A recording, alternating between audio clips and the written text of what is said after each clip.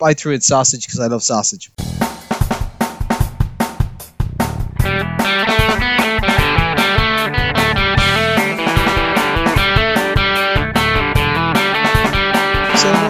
Fourth quarter, your one-stop shop for news, views, and overreactions to all things NFL. It's here. It's finally here. The Pro Bowl. So, hey guys, we got Connor here. We got Sean. Hello. And we got Ronan. Hello. How are we getting on, guys? How's tricks down in Cork? Not too bad. The football was not kind to me. The European football was not kind to me at the weekend. My team, Liverpool, finally managed to score some goals, but unfortunately were unable to prevent the other team from scoring more goals, which is quite a fatal flaw to have in any football. Yeah, it seems like a tactical mistake.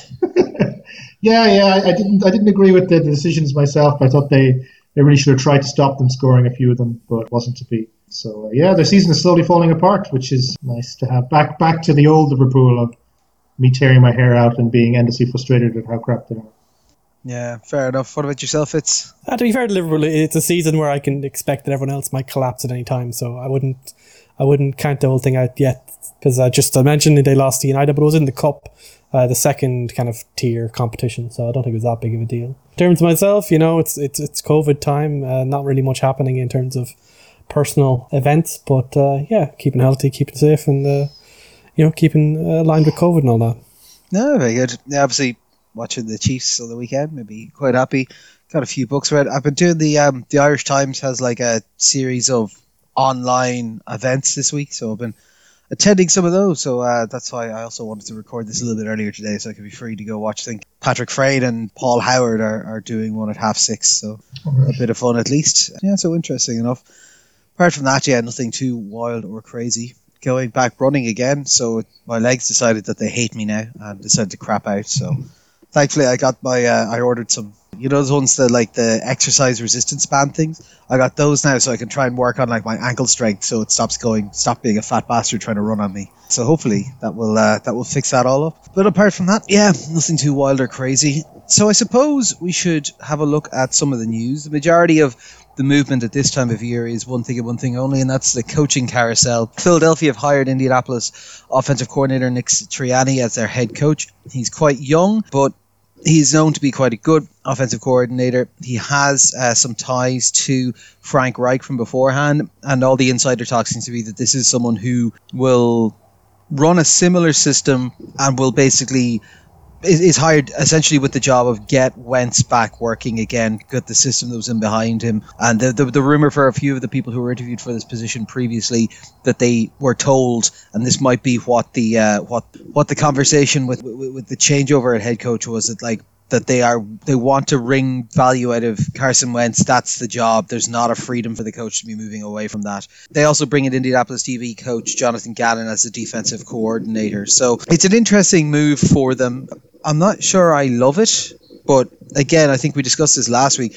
Philadelphia, particularly if they're going to hold firm and say, well, you don't really get control over your quarterback choice, it's not an attractive gig, so I suppose you're going to have to go for one of these younger hires to try and get them in. I think it's a situation where we've talked about it as being a poison chalice to some extent, obviously because you're going to have to take on Wentz. It seems like the team brass has decided that Wentz is still the future, or certainly you will have to try and make him the future in your first year at least. And obviously you're replacing a Super Bowl winning coach, which is just something that very rarely happens when that coach has been fired and like kicked out of the building. And so you're stuck in a situation where you're going to have to come in and people will expect pretty immediate results, I imagine. I don't think it's a situation where you can expect to have a season like you had this season and have people going to go, it's a team in transition. There's too many veterans on this team. Obviously with Wentz, he's now, I suppose, a relatively veteran quarterback at this point.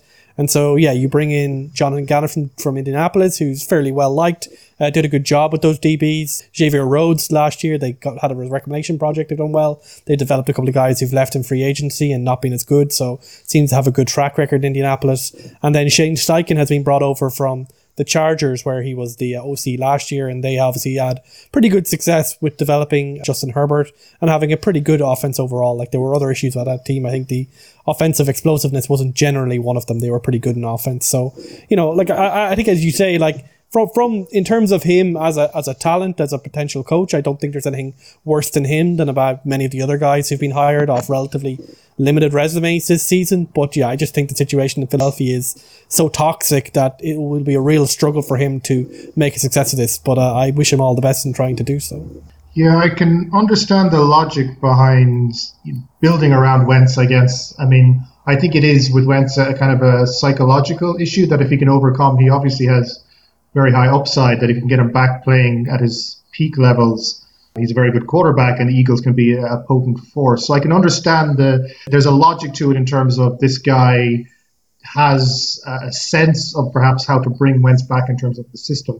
I don't know. I mean, it feels a little bit of a risk in terms of an experience situation. Obviously, the Indy offense during the season just gone was not the most exciting thing to watch. So I wouldn't be going on my way to watch Eagles games anytime soon. But I mean, I guess it's a question if they give them some time to right the ship, then maybe there is talent in the Eagles on both sides of the ball. It just isn't coming together. But yeah, there is perhaps this toxic workplace culture that needs to be overcome as well. So if he's given the time and he connects well with Wentz, then there's a high upside here, but there's a lot of ifs and buts in that particular thing.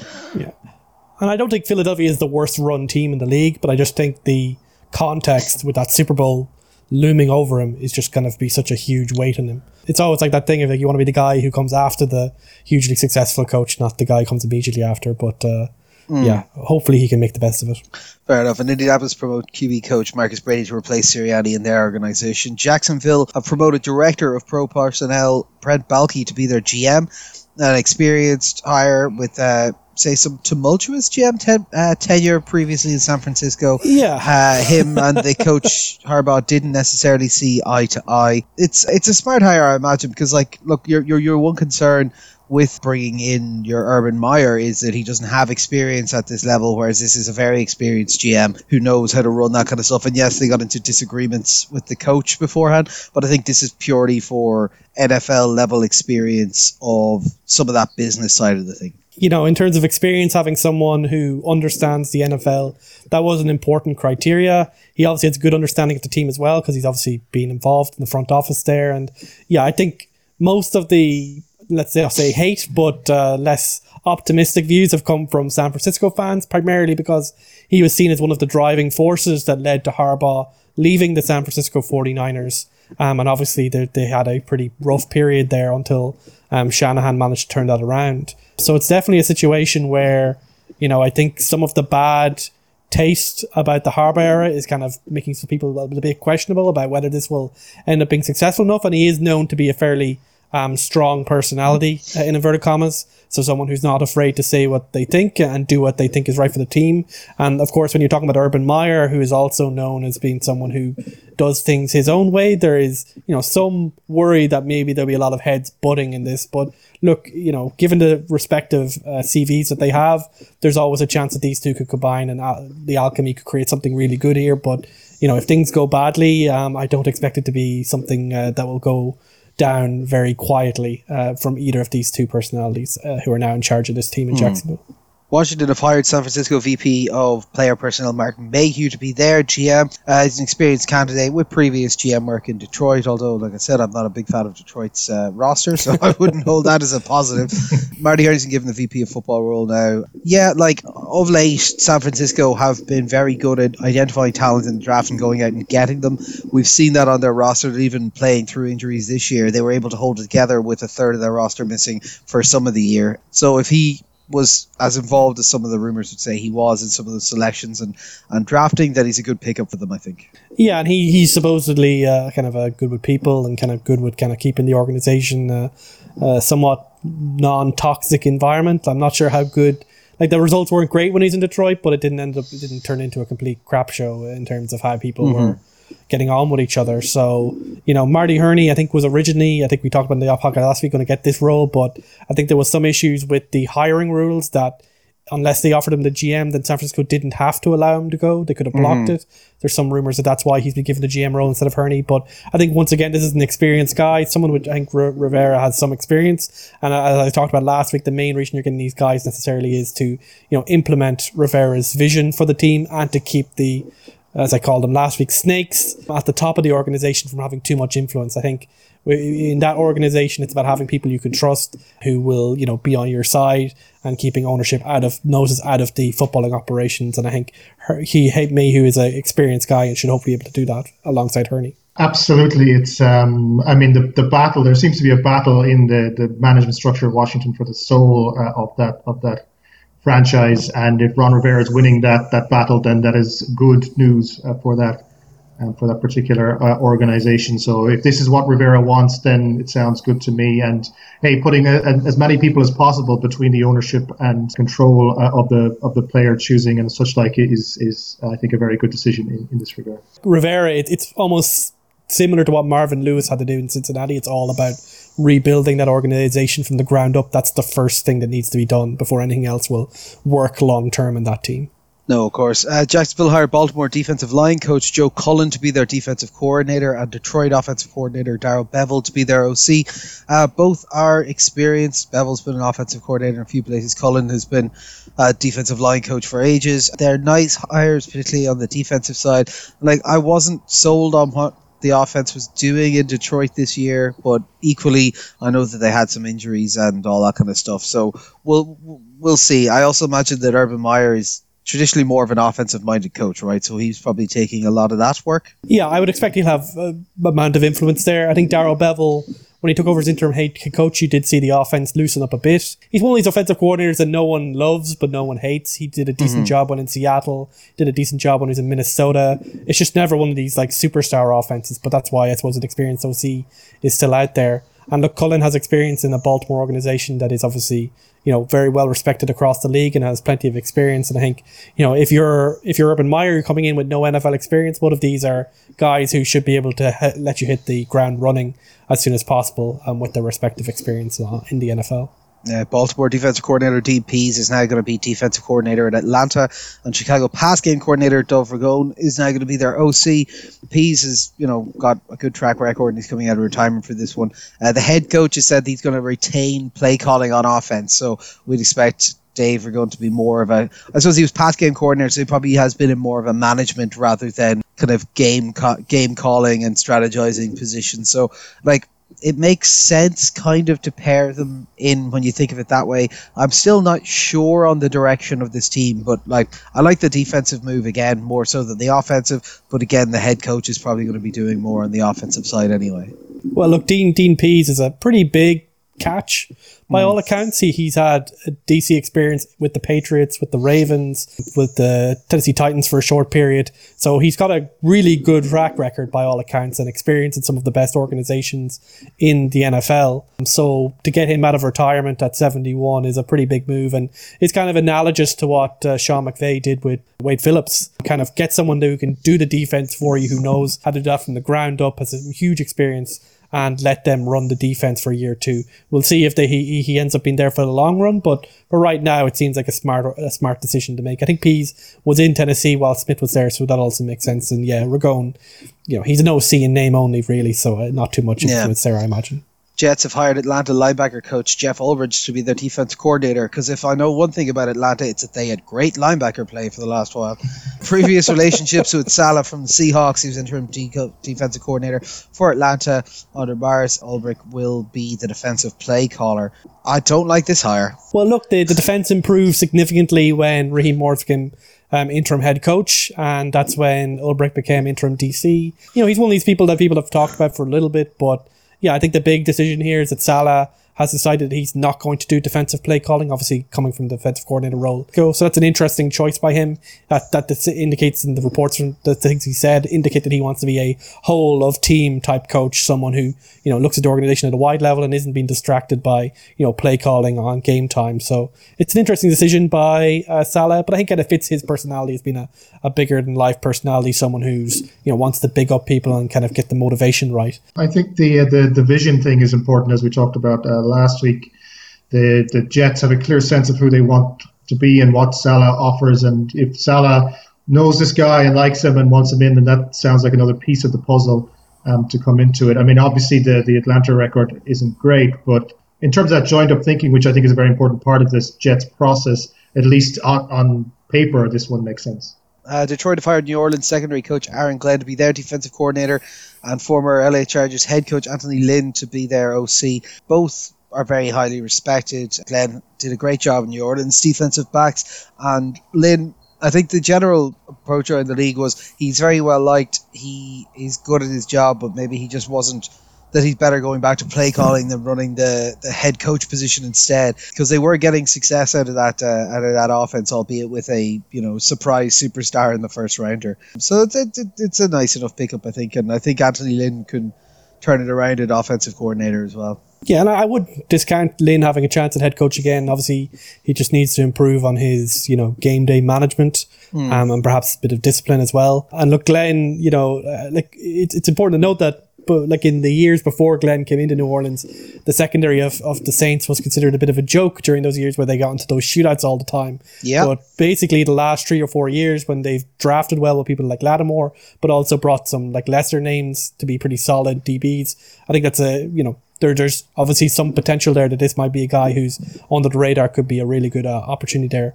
And, with a team where the head coach isn't going to have much experience, both of these guys are going to get a lot of opportunity to stamp their identity on the respective sides of the ball. Yeah, the Chargers have hired Denver's defensive back coach Ronaldo Hill to be the defensive coordinator, and New Orleans quarterback coach Joe Lombardi is their offensive coordinator. Hill's worked with Staley in Denver beforehand. There's looking now of this idea of, is bringing in Joe Lombardi going to be how they envisage this offense of looking for Herbert going forward? Is it going to be that kind of intermediate? I suppose the thing, there's a difference between the Saints offense the last year or two and the Saints offense 5 years ago, and it's which one we're going to see, because Herbert's got the arm that Breeze hasn't for the last 2 years.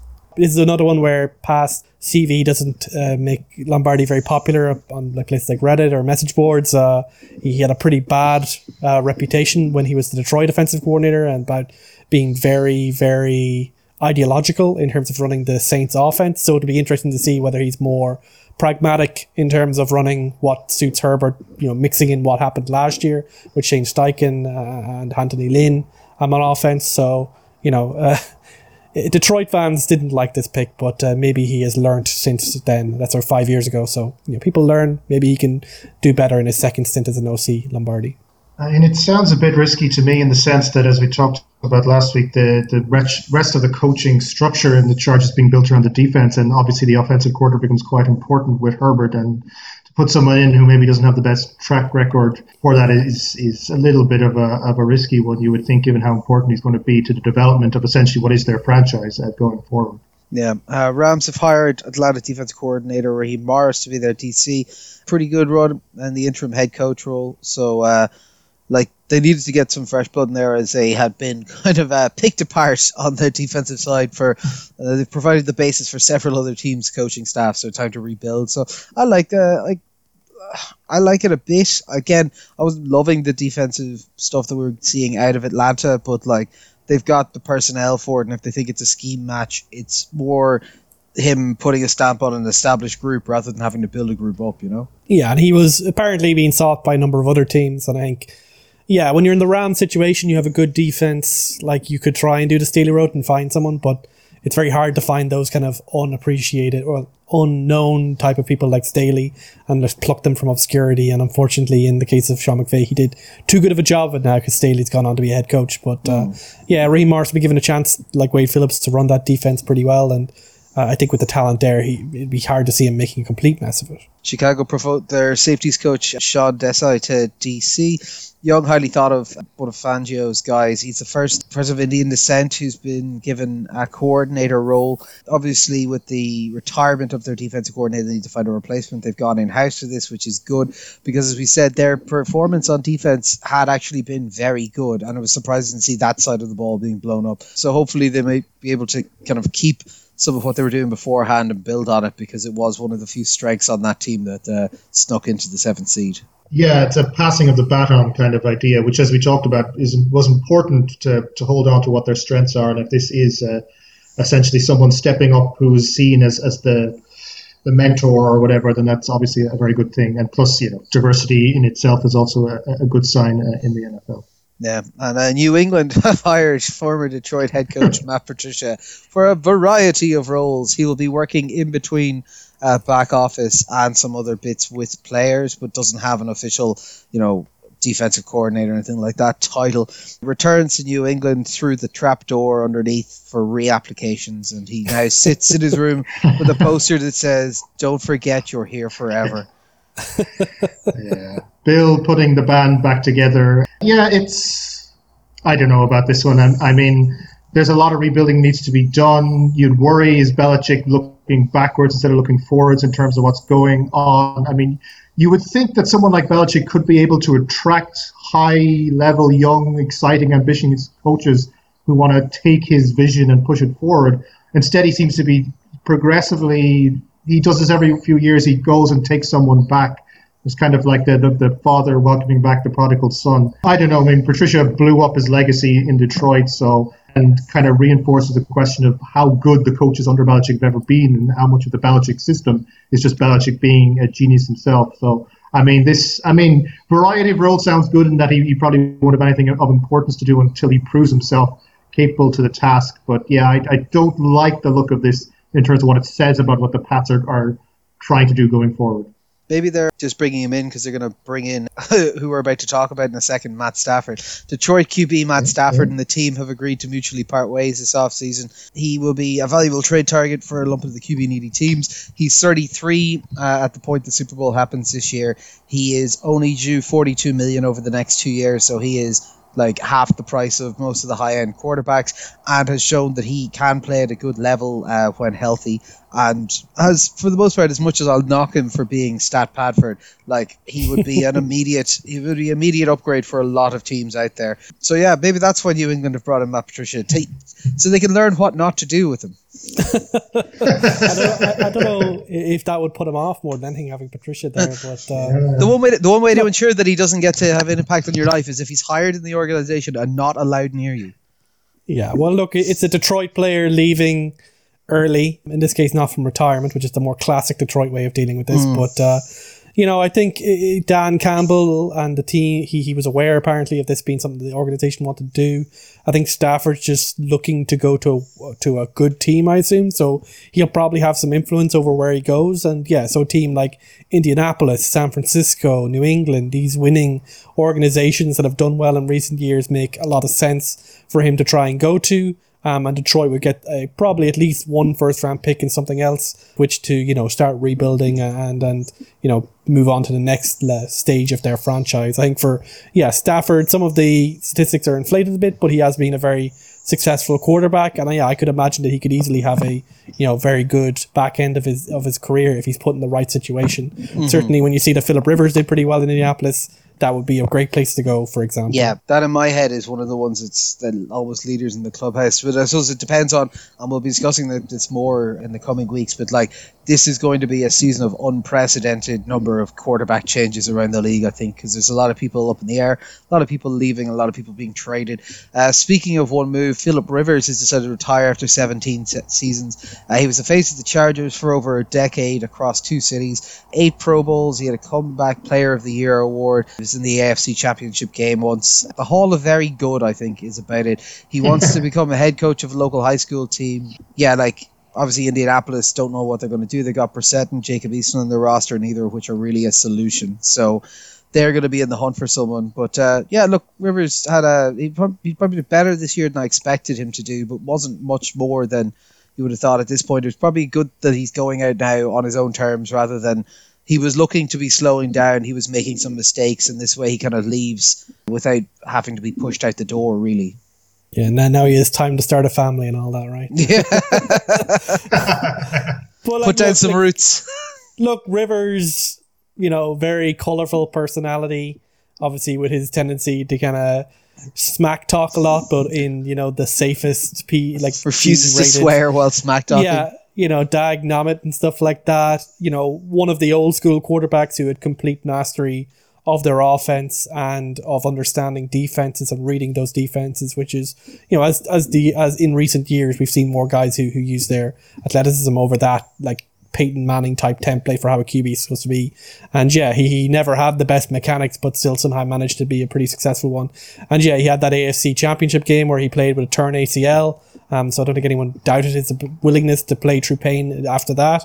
And yeah, like a classic Southern guy, he's going to go be the head coach of his local high school team in Alabama.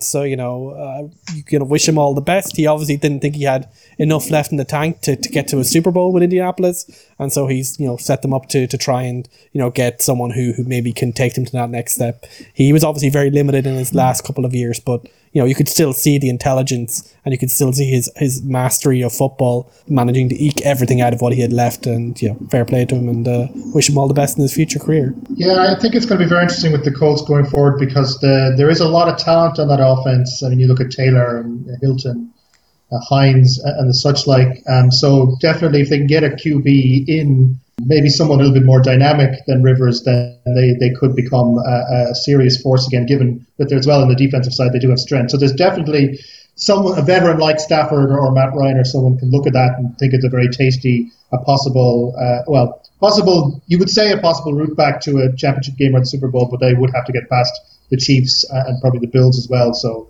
I mean, if I'm an up-and-coming quarterback, I'm probably going to stick to the NFC for the foreseeable future. I'd be interested. Like, Rivers, I think, will suffer from, if it hadn't been for the era that he's coming out in, that like he might have had a shot at the Hall of Fame. But I was thinking through this the last day, and like the problem is that he's going to be finishing up. So just before him will be Eli, which will be a fight in itself, but he's got the Super Bowl and stuff. So like it's not gonna. So he'll get in, but around this exact same time, so we're presuming we've got another year or so of Tom Brady, so Tom will be a year behind him. Roethlisberger might be gone this offseason or next season as well, so there's going to be a bit of a log this offseason as well. Breeze this offseason as well. So like there's a log jam of quarterbacks who are better than him at stuff that it'll if he loses in his first year to Breeze, then to say Brady, or to Roethlisberger, then to Brady, to that kind of, suddenly he's been on the ballot 6 or 7 times and he's still not getting through. I think it will be quite difficult for him to get that gold jacket. But yeah, we will probably discuss that in the offseason at some point. Greg Olsen has retired after 14 seasons. He had probably his top years with Carolina. He had 3 Pro Bowl nods. I think, did he finish on the Seahawks or did he go somewhere else in the last bit? No, he was on the Seahawks roster at the end. He never managed to make it fully back from his injury. He's already got a commentary role lined up in the NFL and in college, I think. So yeah, like he's someone who's been around a lot. He started with Chicago, then had his best years with Carolina, especially those years with Cam Newton where they made the Super Bowl, and then it's just been a solid kind of tight end since then. Probably doesn't really have the peaks that would make him considered to be a first ballot Hall of Famer, but maybe considering the tight end position is a bit more, there's less gaudy statistics except for the Gronks and the Kelseys. He might have a chance to sneak in there someday. Minnesota offensive coordinator and Houston head coach Gary Kubiak has officially retired. Yeah, like he had prior health issues. It's probably not all that surprising, but it means that Minnesota are moving on to their 6th offensive coordinator in 6 years. I think his son is already in the building, so maybe he'll end up taking it, but he's a bit inexperienced. But they're going to run that Kubiak type offense, which is itself from the original Shanahan type offense. So yeah, they'll probably find someone who runs a very similar scheme. He's been in that building for multiple years. I'm sure they've got guys who have been learning under him since then. So we'll move on to injuries. Kansas City had 2 injuries from the game. Offensive tackle Eric Fisher at the tail end of the game. This is a killer because it was in garbage time. Like the game was done at this point. Got an Achilles injury. It turns out that it's a very serious Achilles injury and he's gone for the season. So he's off, I believe, for surgery and to try and rehab. And quarterback L'Jarius Sneed has a concussion. He's week to week. They're hopeful at the moment and they've got 2 weeks. So would normally pass at that point, but hopefully he'll be fine. Obviously, Fisher is a big knock because I think it means that we've only got 1 starting lineman left from the start of the season on that line. In game, they kicked Wiley out to tackle and moved Remmers to left tackle from right tackle. And then they brought in Wisniewski, he's a pretty experienced veteran, to be fair. But yeah, it's a huge issue, and obviously we know that Tampa Bay have a very good pass rush, as we saw this week. So yeah, you have to be a bit concerned about that. Mahomes might need to, bring out the magic and hopefully have that foot healed up a bit to run around a bit and make something from nothing on occasion. Yeah, L'Jarius Sneed played very well for them, so again, hopefully he'll be in for next week. Tampa Bay had some injuries as well. Jordan Whitehead has a shoulder injury and Antoine Winfield has an ankle injury. We haven't got full details, but we know they're both listed as uncertain for the Super Bowl. Signings, 2 signings I want to mention.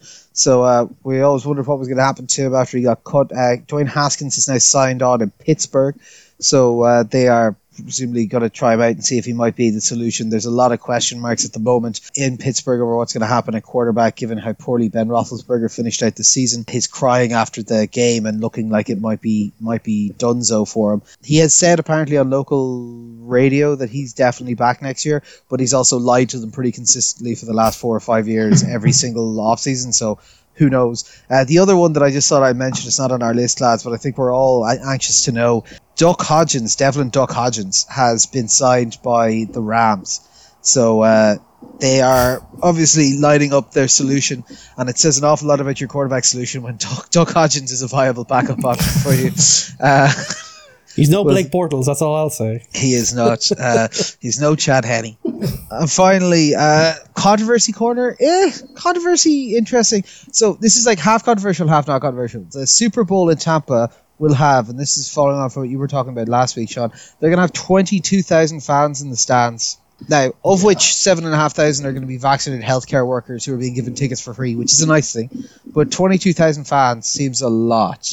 I hope they're spacing the vaccinated healthcare workers between the other fans, so if there is a COVID outbreak, there's like barriers in place to prevent it from spreading. Yeah, I mean, 22,000 is taking the piss. It really is. 16,000 at that Kansas City game was taking the piss, but this is the next level of that. Yeah, it's not great. America, freedom, etc. Yeah. I suppose we should be glad that they didn't try and sell it out, because in pure capitalist America, they would try and sell the stadium out. And as my understanding is, in Florida, the state law is that they can. Yeah, they've been pretty lackadaisical since the very beginning of this pandemic. Yeah, Florida's response has literally been, "We are Florida, man." Yeah, it's like climate change, pandemic, It's like the whole thing will just fall into the sea one day and they'll be like, whatever. Who could have possibly foreseen this completely predictable Their population is so old. It just makes no sense. It's the one place where you wouldn't want COVID to spread. Sure, we'll move on. We'll have a look at the games from last week. So first up, Tampa Bay at Green Bay. RNSC final 31-26. A controversial-ish pass interference call at the end stops any hopes of a comeback. But let's be honest, the reason that they were in that spot is LaFleur was just not really showing any testicular fortitude. He just didn't really want to do anything. He started settling for field goals. Like, they were down 8 points and he went for a field goal in the red zone. Like, it was ridiculous. They came back after the Tampa Bay defense did a good job against them, but then Brady just had a horror show of the second half. His stats overall were fine. 283 touchdowns, 3 interceptions, little wink to Jameis Winston there in that stat line. And they had a 28-10 lead before the Green Bay fought back. Brady threw 3 interceptions and they had a total of 6 points off the back of those. Like, your defense were putting you in a position to make these plays. You've got Rodgers, who played very well in this game, 346, 3 touchdowns and an interception. They didn't get much in the red zone, but they got some very nice big plays. But I look at this and I see question mark after question mark over LaFleur's decision-making process, how they made calls. Like, even things like, I know you disagreed with me at the time, Sean, but like, I don't know why they don't go for 2 points on the first touchdown there. Like, the numbers say you go for 2 points there, so you get 2 attempts at it if you miss one. Instead, they leave themselves 2 scores down after missing it on the second attempt. It was all a little bit bizarre. It's a sad end to the Green Bay season, and we could see in the comments from Rodgers afterwards he wasn't wild happy. But this was a good overall performance from Tampa Bay. Their defense kind of being the star for me in this, that they were able to get pressure and they were able to kind of keep them shut down in the red zone. It makes them a far more dangerous entity when their defense is firing this well.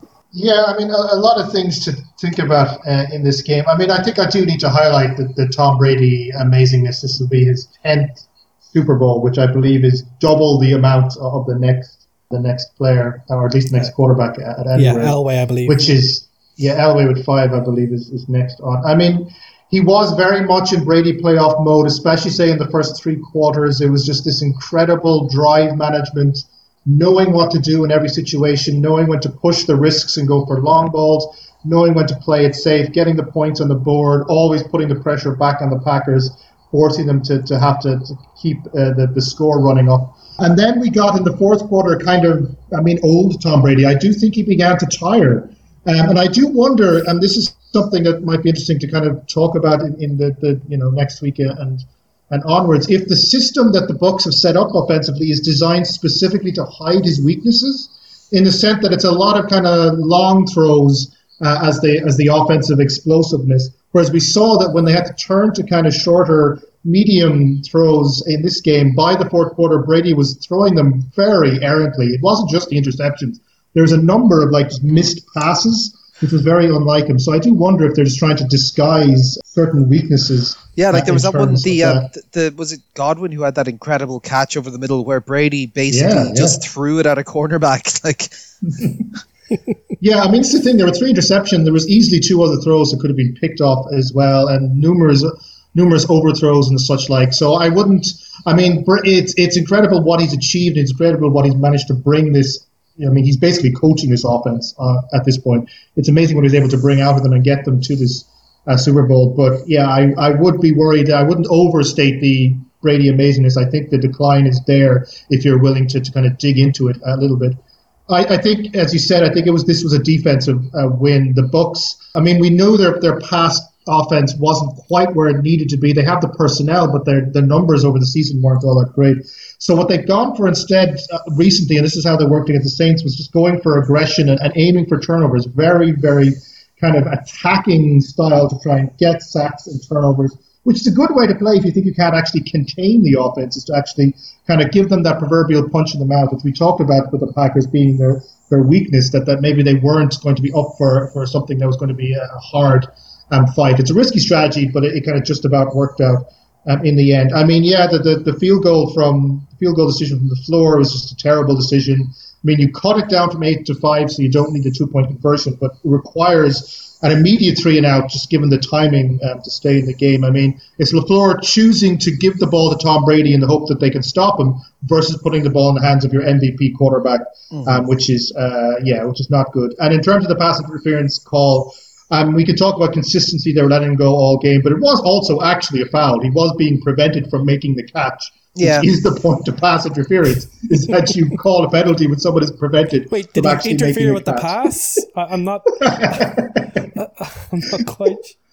Like the thing with it is consistency though. It's that they weren't calling all game, and even on that, when you look at it, there's a very blatant hold on the defensive end as well that is probably worse than the pass interference on the receiver. But either way, it is. Yeah, it was a shitty way to end it. But LaFleur put them in that position. And look, Green Bay, they created this hole for themselves. They obviously turned the ball over once through Aaron Jones. He just had a very good play by the defense, but an elite running back, which Jones will probably want to be considered when he's going free agency this offseason. You can't really afford to be giving up a play in open field, giving away a fumble. And I think he had another fumble that they recovered. So, just not a great thing. And he went out with an injury after that as well.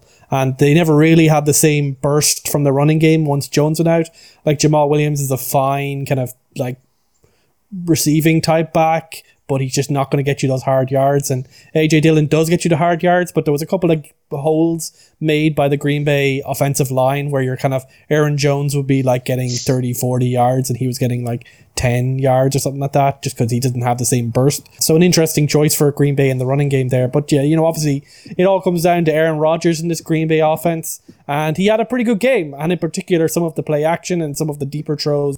MVS had his catching gloves on mostly this game. game. That's always a good sign for them. But, Tampa Bay did that in terms of their, sticky coverage. They were mostly going to focus on Devontae Adams, who had 9 catches for 67 yards. He did have a touchdown as well. But they did a mostly pretty good job of shutting him down. For example, in the red zone, when they tried to run a play that worked really well against the Rams last week on the 1 yard line, they completely shut that down. They kind of just seemed to have a good read for it. And the defense on Tampa Bay just were putting, just making Rodgers' clock race that second or two earlier, that he just looked a bit uncomfortable and was being forced to do things that he's perhaps not used to doing at this point in his career. And yeah, for him, I know all the jokes for now. Well, finally we can complain about the fact that they used that pick on Jordan Love, but his comments afterwards, personally, I don't think, but it definitely was a shot across the bow, at least to the organization. That look, I'm here. I just won the MVP. Don't start building for the future. I need more talent. I need more help around me. And certainly, overall, it's a situation where, you had those 2 turnovers in the fourth quarter. You had adequate opportunity to get this game back. But those early the early mistakes cost them. And those, I suppose the most egregious mistake wasn't even the turnovers. It was the fact that they had that, Tampa Bay had that touchdown at the very end of the first half, which just never should have happened. So, even though they got those turnovers, I think Mike Pettin takes the L regardless, because the hole that they had was mostly down to that, the defense just, sucking at very important points during this game and putting them in the hole in the first place. Yeah, overall good performance from Tampa Bay. Like we said, just the defense were stronger than I was expecting them to be. And, Brady looked great the first half. He just looked just not quite up to speed in the second half. But at the end of it, I just think LaFleur, I don't know what he was thinking. I just don't know what he was thinking. Yeah, LaFleur takes, LaFleur, you're going to take the L for that last decision not to go for it. And then Pettin, the defensive corner, has to take the L for that ridiculous touchdown with 25 seconds left at the end of the first half. Completely unacceptable to allow that to happen. Oh, sorry, I meant to even mention on that one as well, just the way that they mismanaged it, that they were trying to play hurry up with 40 seconds left, and that was fine because they got a personnel match that they liked, and they were trying to exploit that and not allow the defense to sub. But the fact that once Tampa Bay take a timeout there, that means Tampa Bay is changing their personnel. It is complete fucking hubris to try and not change your play up. That's where that interception came from, and that was entirely on LaFleur as well. Sorry, that just popped into my head when you mentioned the score just before the halftime. That was, that's a perfect spot for them to go, okay, we'll move around, we'll see what defensive positioning they've got themselves into, then we'll take a timeout and we'll change our play. They didn't even attempt to adjust. It's not a complicated scenario. There's literally 6 seconds left on the clock. That's a Hail Mary scenario. Play it like a Hail Mary. If they set up the field goal, whatever, that's fine. But to give away a touchdown, it's just not on. But what I was saying is how they turned it over there was just a terrible decision making on the offensive part to not adjust whenever they changed defensive personnel in the field. But it was just very, very, very silly. I knew there was more than just the final section of LaFleur's game. I remember there was 2 or 3 other points that I didn't like either. We'll stop dunking on him for now. We can save that for the off season. The flower, right? Yeah, the bearded boy. We'll go back to the second game, Buffalo at Kansas City. This is 24-38, and it was only really that close because of a bit of a slowdown push at the tail end. KC let Buffalo go up 9-0 after a mistake in the return, lent them to a very quick score after their initial field goal, but a missed extra point. Then Mahomes decided to turn it on for the next quarter. He had a good game, 325 and 3 touchdowns. The explanation people always say is, look, you have to stop Hill or stop Kelsey, and unfortunately the Bills defense stopped neither. Kelsey 118 and 2 touchdowns, Hill 172 yards, a lot of short passes, a lot of uncovers and field crosses and jet sweeps and everything. Reed was hiding a lot, but it worked well for them. Allen didn't have a great day, 287, 2 touchdowns and an interception. Again, disguising coverages. There's a lot of scrambling for him. He scrambled for over 80 yards, but it just wasn't really enough for them. The Chiefs defense were playing pretty well in this game. They got a pick. They got a lot of sacks, a lot of mistakes from Allen in taking those sacks and not going down or throwing the ball away. And then you even saw later in the game when he was getting rushed and he got called for intentional grounding and so on because of the pressure. So, it was a pretty comprehensive comprehensive win from KC in that respect. As always, we have to spot some points and give everyone a slight worry at the start. I thought I was particularly impressed with Hardman coming back after the early mistake and being part of he scored the touchdown. He had a big, I think, 55-yard sweep play, and there's videos doing the rounds of whenever he came in to the sidelines, Kelsey and Mahomes going over and talking to him and getting him back in the game and saying, look, we're going to let you make it up now, and kind of all that kind of stuff. It was really, really good to see. But yeah, pretty comprehensive, pretty much for a championship game. I was nice and relaxed, and not just because I've been drinking for the game beforehand. And a worrying development for the AFC that, I think people, during the season, we obviously hear like KC had all those close games. People are like, oh, maybe they've figured them out. And then in the first half against Cleveland and in this game, they just went, that was just us kind of going on second gear, and now we're going up to third gear and just kind of, we can just beat you every which way that we can think of. As you mentioned, Reid kind of pulled out some of the tricks. Like, you had the bucket pass touchdown to Kelsey, which is almost like a standard play for Kansas City at this point, and other teams are now using it themselves. And then you had the sweep to Mecole Hardman, which ended up with a touchdown to Mecole Hardman on a basic screen, which was good to get him back up and comfortable after that fumble had given Buffalo the lead, or a bigger lead, I should say. But to be honest, even though Kelsey ended up with 118 yards and 2 touchdowns, and Hill had 172 yards, which is a lot, and I think that was on 9 catches, they weren't coming on beating the defense over the top. They were just getting them into yards after catch situations, and the Buffalo defense just didn't have the athleticism, tackling technique, or just weren't able to understand or play, understand the scheme beforehand to get to them quick enough, and they just, ate up the yards quickly after that. More so Hill, he had a couple of big plays, and I think he had one that he just stepped out early that could have even went even longer. That just pass it quick to him on an out or a slant, and he just went for 10, 20, 30, 40 yards on different plays. It's just Tyreek Hill, you mostly think of him as someone who breaks you down the field, but in this game you kind of saw some of that almost kick return type of style that we saw from him earlier in his career in Kansas City.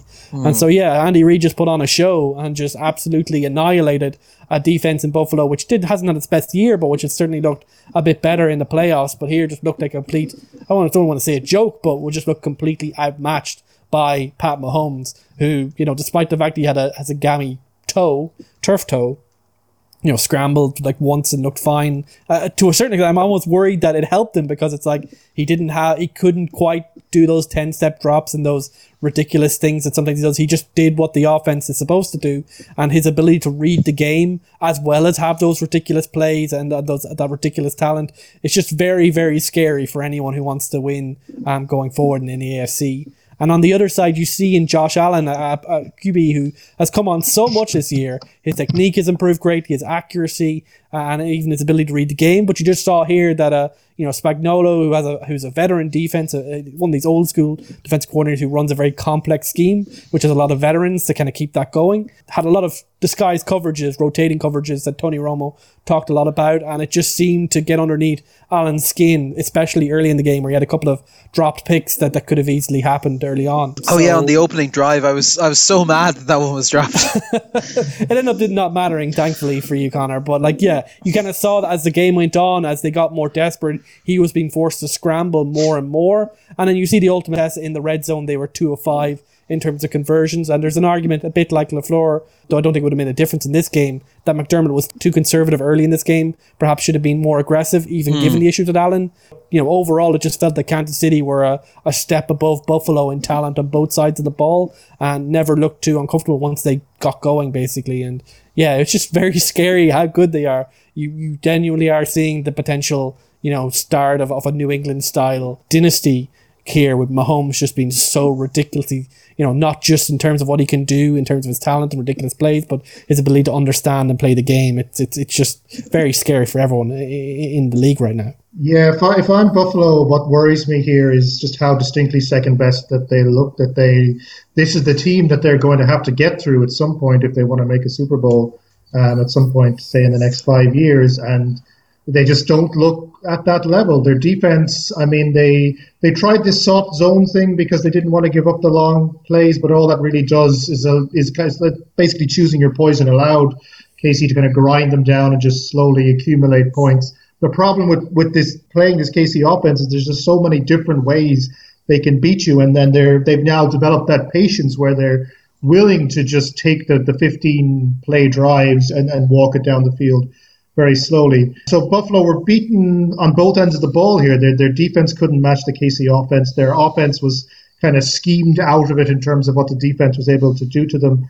And I mean, I also think they were maybe just a little bit nervous. It's something I've kind of seen in all three of the Bills' playoff games. They haven't quite been at that kind of explosive level, and largely I think it is that this is their first in the playoffs, and especially this deep. This is the baptism of fire for them, Allen and Diggs and such, like learning that this is the level you're going to have to get to consistently. So I think this will speak to the Bills going down the line. They will realize this is the standard we have to get to.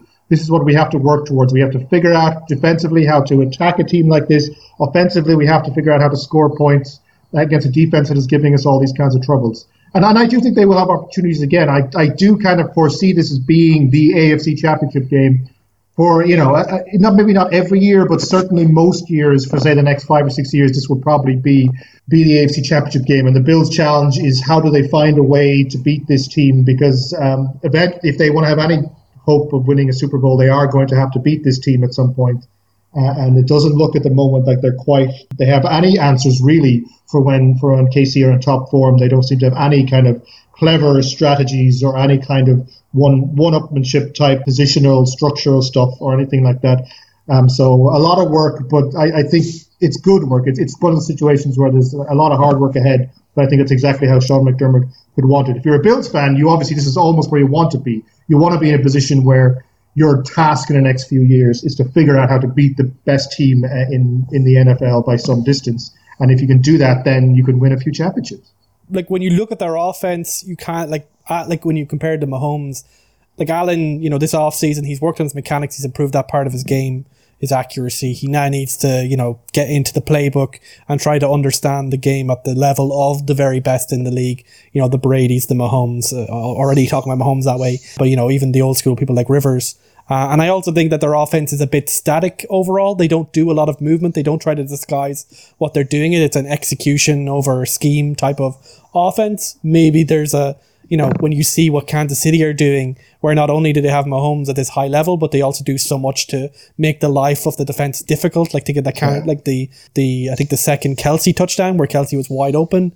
Those are things that maybe they need to consider looking at. Like I know the blasting a deep type of offense can be very effective, but we've seen offenses like Seattle and Buffalo, they get slowed down when the people either have elite defensive coordinators or they have more time to just prep for you individually, like you have in the playoffs. Yeah, one thing the Bills could really do with is a run game, like an actual, not just Josh Allen, but having a run option. That's something so that the defense doesn't just have to focus on taking away Allen's passing options and kind of keeping Diggs quiet and maybe keeping a spy to make sure Allen himself doesn't break out for a run. I think they need something else that they can break out, that if in these kind of situations they can at least grind out a few first downs, because it does seem to be boom or bust with this offense.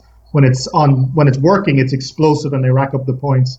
But just as easily, they can get very quickly into a rut that they can't seem to get themselves out of. Yeah, and they probably do also need to look at adding another receiving threat to it, because look, Diggs is very good. He was kept almost entirely quiet in the first half of this game, I believe. But you're working with Cole Beasley, Dawson Knox. Like I think their hope is that John Brown can be that guy. But I don't think there's enough things to have to be defending if they're not hiding what they're doing all that much. Yeah, I think Beasley was playing through a broken fibula as well, so I heard that. That's horrifying and impressive.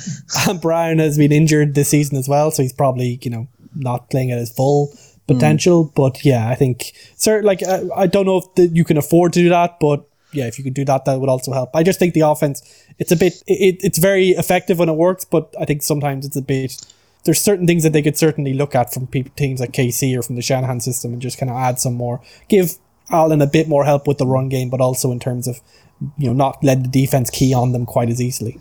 Yeah, and shout out to Frank Clark doing his traditional only do so much during the regular season and then show up a lot in the postseason. 3 tackles today, 2 of which were sacks. Like that's the kind of efficiency you want. I suppose with that we'll move on to some questions from the listeners. Okay, so first up, we have a question in here. It says, this is the first ever home team Super Bowl. So obviously that Tampa Bay are playing in their home stadium. We've had a couple of runs at it previously of the Vikings wanting to do it, not getting there.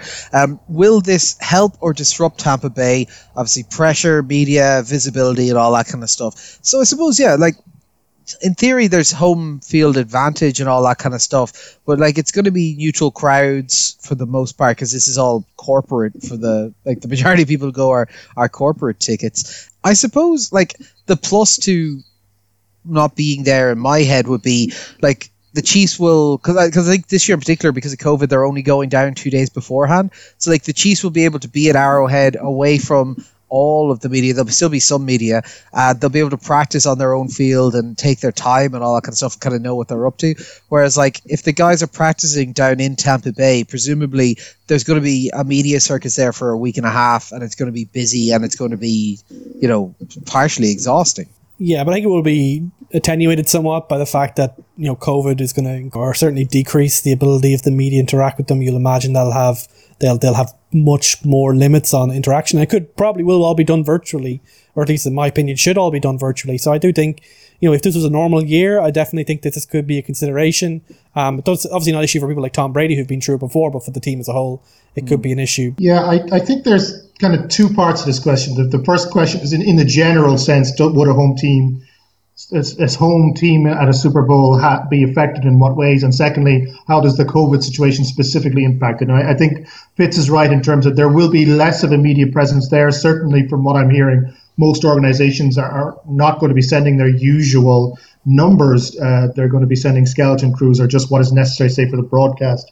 Mm-hmm. Or what have you. So there isn't going to be that kind of pressure. So that does kind of speak against it. I mean, you get the benefits of you get to stay at home for the entire 2 weeks. You get to sleep in your bed. You get to, you know, see your wife and kids and all that kind of stuff. You get to stay in your normal routine, and therefore it probably isn't as much of a disruption as it would be to say to go to another city in a hotel and have to deal with all the media issues.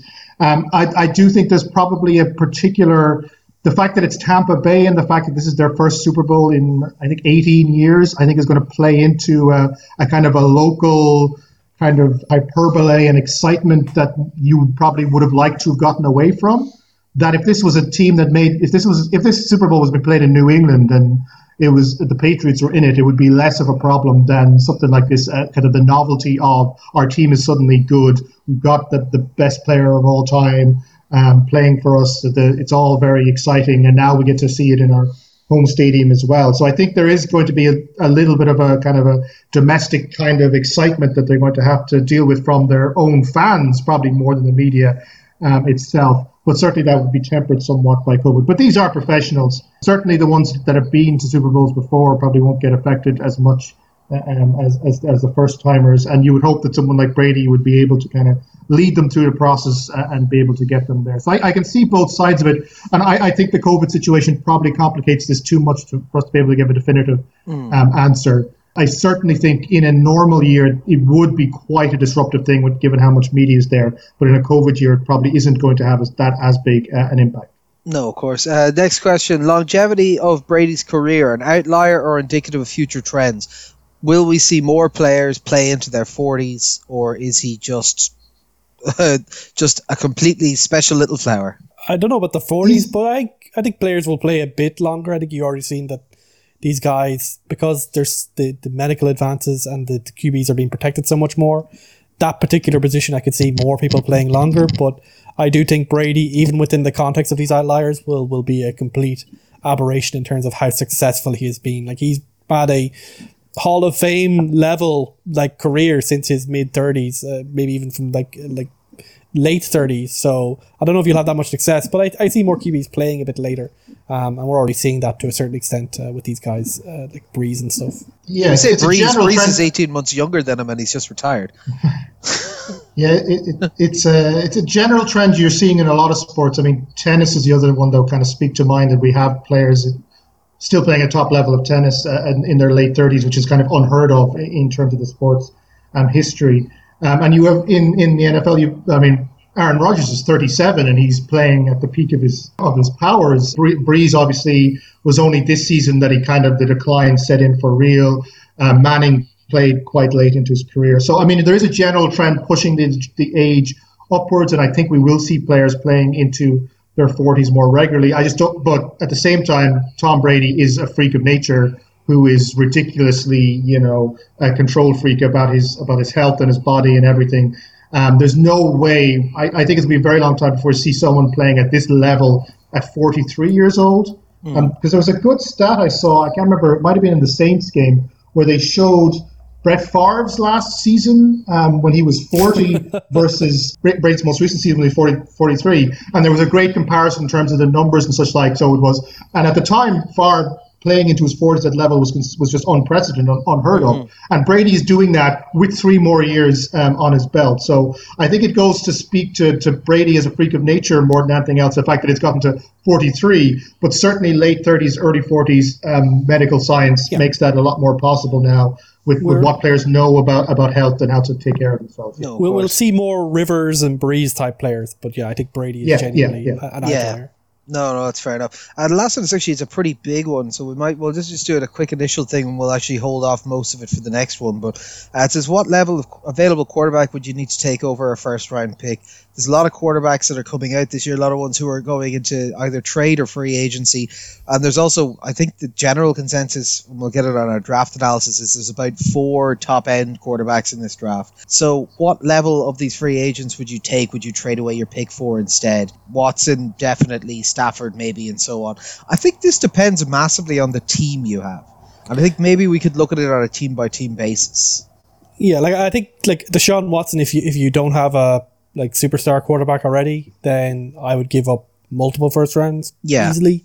Like Aaron Rodgers, if he is available for trade, probably similar. Probably similar. Jesus, Matt Stafford, anything less if you don't have a top 10 pick, I would probably be willing to trade that for Matt Stafford, along with some make weight maybe. Dak Prescott, maybe if Dallas don't pay him, or if they tag and trade, I would probably give a first rounder for him. But all the rest of them, people like Darnold, Wentz, Garoppolo. Unless I have a low first round pick, I probably for most of those, I don't think I would even look at that. Yeah, Garoppolo, maybe a bottom of the first round, I might consider it, but even then I'd be not huge. And then Wentz and Darnold are a step below that even. So Watson, Prescott, Rodgers, I would do a lot to get them. Stafford, I'd be to fix a problem. If you have a veteran team, certainly. The rest of them, no, I wouldn't touch them for a first round pick unless it's basically a second round pick. I have to disagree here. I think first round quarterbacks are grossly overrated. I think the hit rate on first round picks that turn into genuine franchise quarterbacks is incredibly low. For every kind of superstar Andrew Luck that you get, you end up with a Johnny Football or whatever. That there's as many misses as there are hits in this. So I think most veterans of a reasonable quality would be better than a first round pick just because of the certainty that you have. I think people like Stafford and Ryan, I would take them every day over a first round pick unless it was a star and an absolute huge college star and you had the definite first pick. So I think that the risk of the first round quarterback, I think there's just too much variance there. You're going to end up with as many busts as you are hits. So I would take the established veteran quarterback over a first round pick almost every time, unless you're talking about the very top of the draft and an established and a big superstar with a lot of hype around them. I think people like Stafford, Ryan, whoever, people who have proven that they can play at a high level in the NFL, I would take them every day over the risk of a first round pick, because I think there's just the NFL drafts are the graveyards of first round quarterbacks, and many of the best quarterbacks don't even get picked in the first round because they need time to develop, and there's differences between college and pro football. So I would be very wary about giving up any kind of anyone who could be considered to be a good veteran quarterback for a first round pick. I would never do it. Yeah, and just I suppose in terms of giving up a top 10 pick for Stafford, it depends where you are. If you're a Jacksonville full rebuild mode, it doesn't really make sense, or Jets even perhaps. But if you're a New England where it's really you're not in a full rebuild necessarily, then maybe it makes more sense to go for someone like that. But in top 10, a lot of those teams, I don't know if it makes sense to kind of put a guy in there unless you think you have the talent around them to make something of them early on and make use of them while they're still, at their peak, And I suppose that's the other thing as well, is like there probably will be elements that'll play in, like, can you pay 40 million a year to Rodgers, or are you better off, particularly if I think we're expected to be 20 million down on the cap this year or whatever.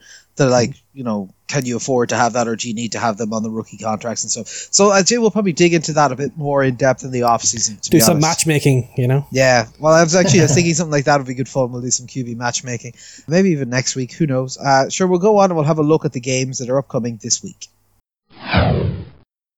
So there's one game only, and that's the Pro Bowl. We are very excited for this until we found out the terrible news that they're not actually going to play the Pro Bowl.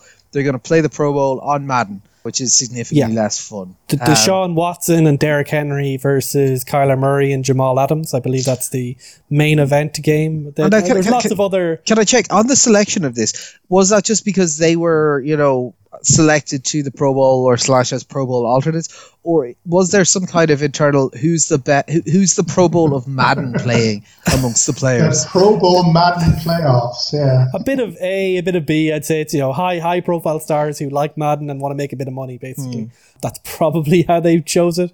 Like, I think that's only one part of it. There'll be like a special like recognition of them, and like I assume like a ceremony and stuff like that. They kind of talk about how great these people are and all that kind of crap. And it's probably not going to be worth watching in. But if you want the closest thing to the Pro Bowl that will happen, it will be the Madden equivalent between the NFC stars versus the AFC stars. The one thing that's interesting on this one is that we'll actually see, because normally the Pro Bowl, while it's the best game of the year, it also doesn't always have all the players because some of them can't make it, or they're just afraid to be on that biggest stage. So, but because they're not actually playing it this year, we can actually just look at who the rosters selected for both sides were, and kind of like just look at if everyone was available to play, who would be the best, which I think is kind of fun. So I suppose we'll go down through the rosters position by position, and like we'll kind of, in the ones where we agree, I think we'll leave them at that, and then we got ones where we think people should definitely change. So AFC, we'll start with quarterback, Pat Mahomes. I think makes sense. Fullback, Patrick Ricard, probably makes sense. I threw in sausage because I love sausage, but yeah, it is probably Patrick Ricard. He's gotten more. I'll make sure to clip that for the beginning of the podcast. Excellent.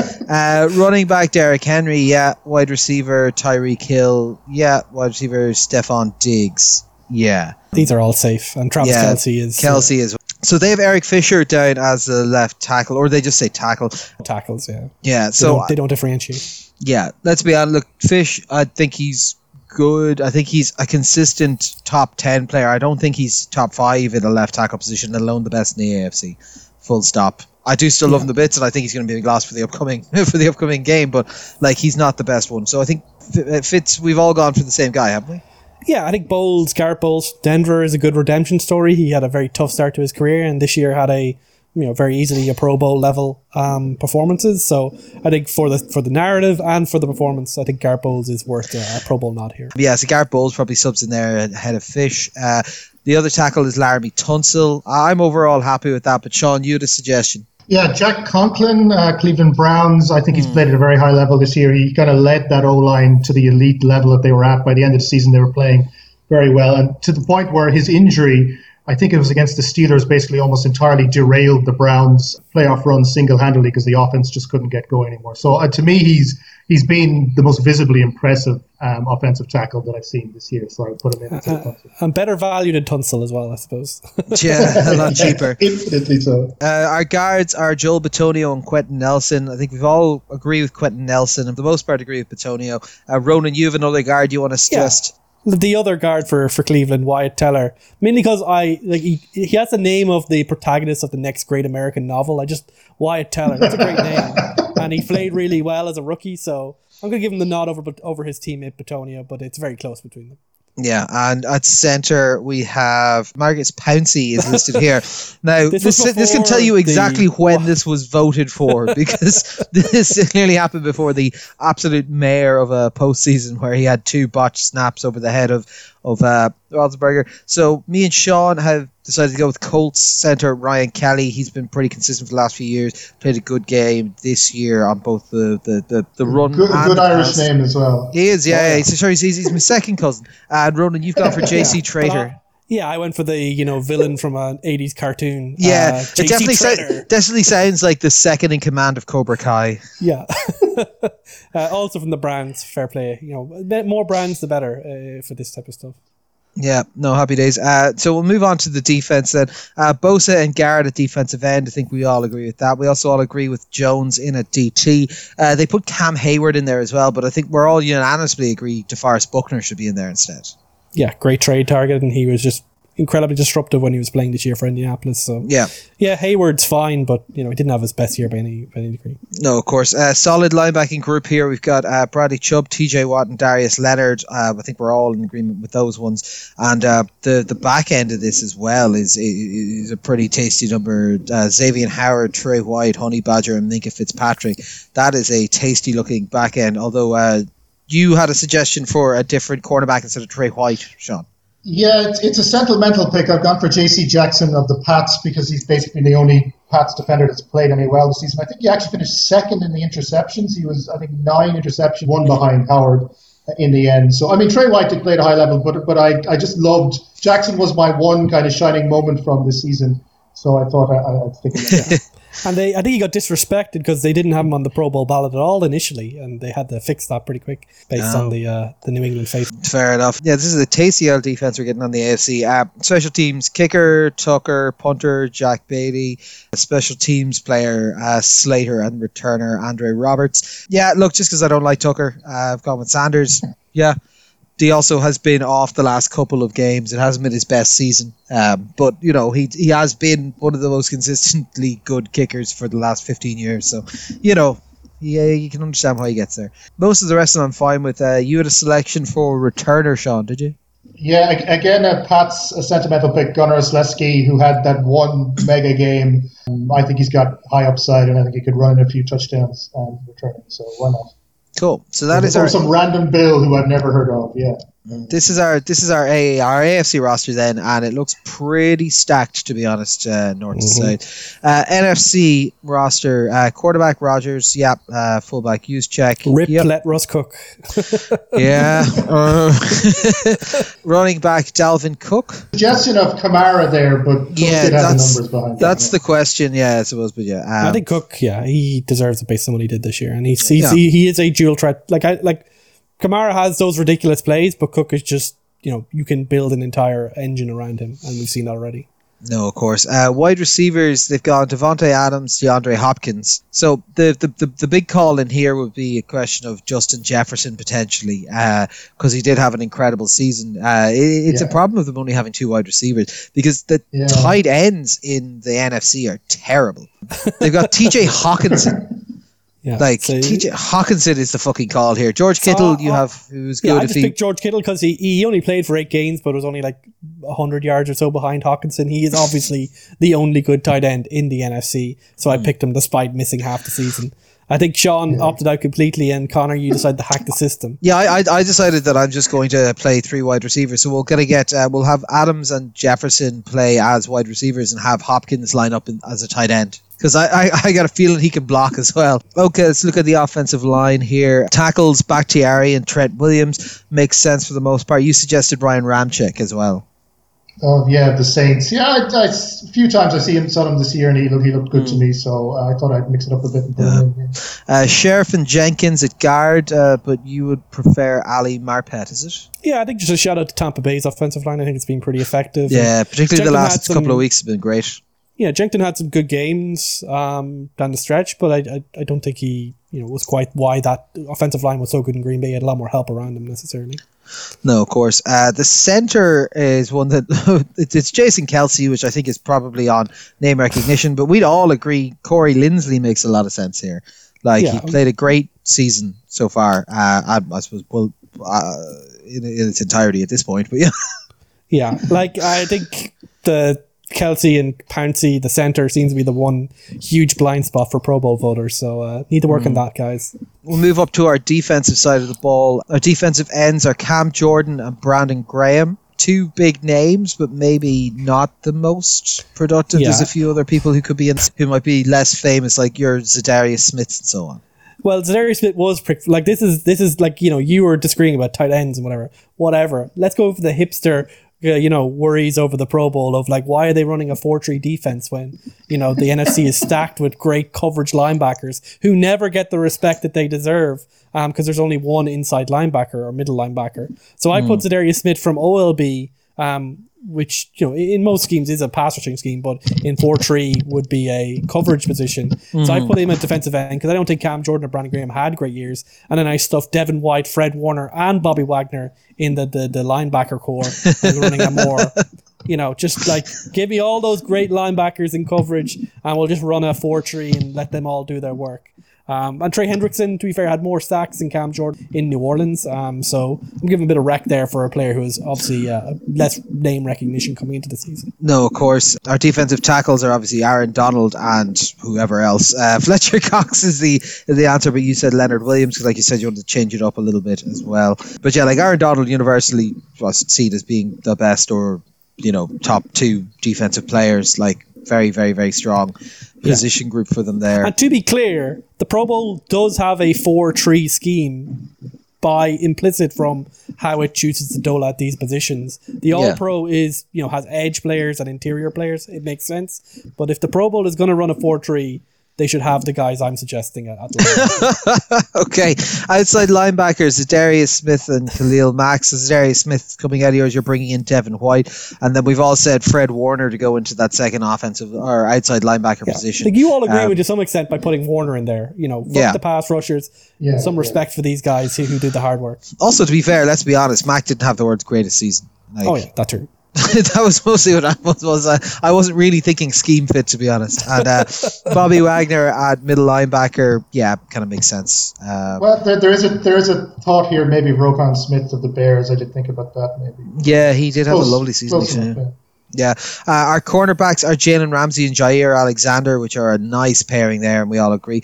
Strong safety, they've given us Quandre Diggs. I would have gone Jamal Adams, and Fitz, you would have gone Adrian Amos. Sorry, I think this is the other way around, but he would have been free safety. But regardless, I'd probably put Adams in it, but Adrian Amos had he's a good all-round safety for Green Bay, so I give him some recognition here. Yeah, so Buda Baker is other free safety grand pick. Young Ho Koo makes perfect sense as a kicker there. Special teams player Nick Bellore, that's fine. Punter, they've gone for Jack Fox.